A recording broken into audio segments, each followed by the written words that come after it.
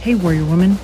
This is Linda Weiniger, and we're in this fight together. And from now on, I'm not going to sit back and let Satan talk to you like that. Episode 42. Before we can use our gifts, we need to know what they are. This part is uncomfortable for some of us, but it's just the adversary trying to keep us from knowing who we are that makes it so uncomfortable, because he doesn't want us to find out.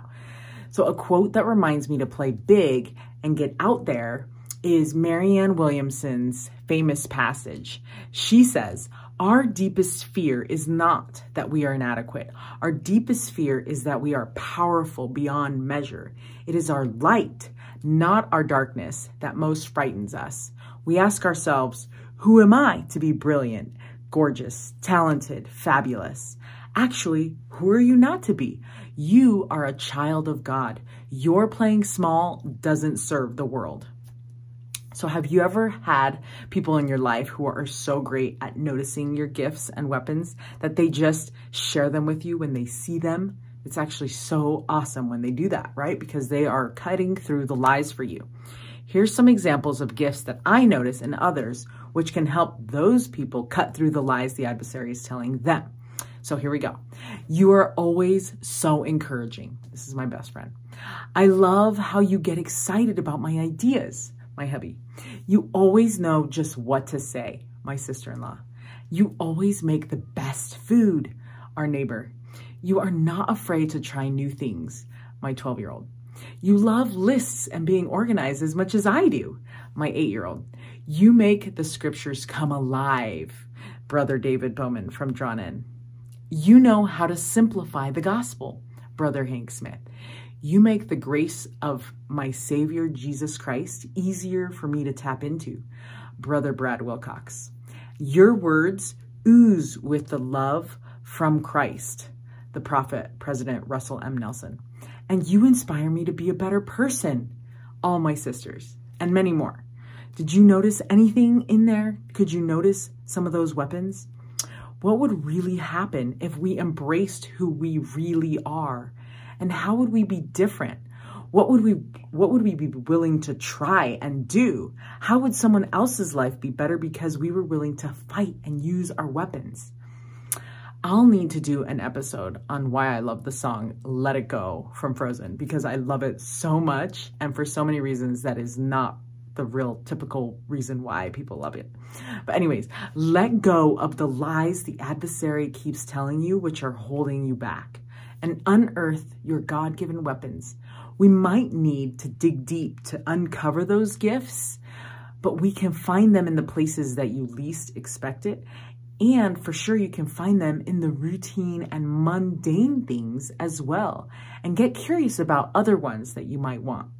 And listen to episode with the 99 God-given weapons and write down the ones that resonate with you for some reason or another. So this is not a list to like narrow down your favorite one or to find the one true passion or favorite weapon just yet. This is just to see like the big picture and stand back and notice the many weapons that might be in your arsenal without you even realizing it. When we put on the armor of God, we are told in the scriptures that the sword of the Spirit, which is the word of God.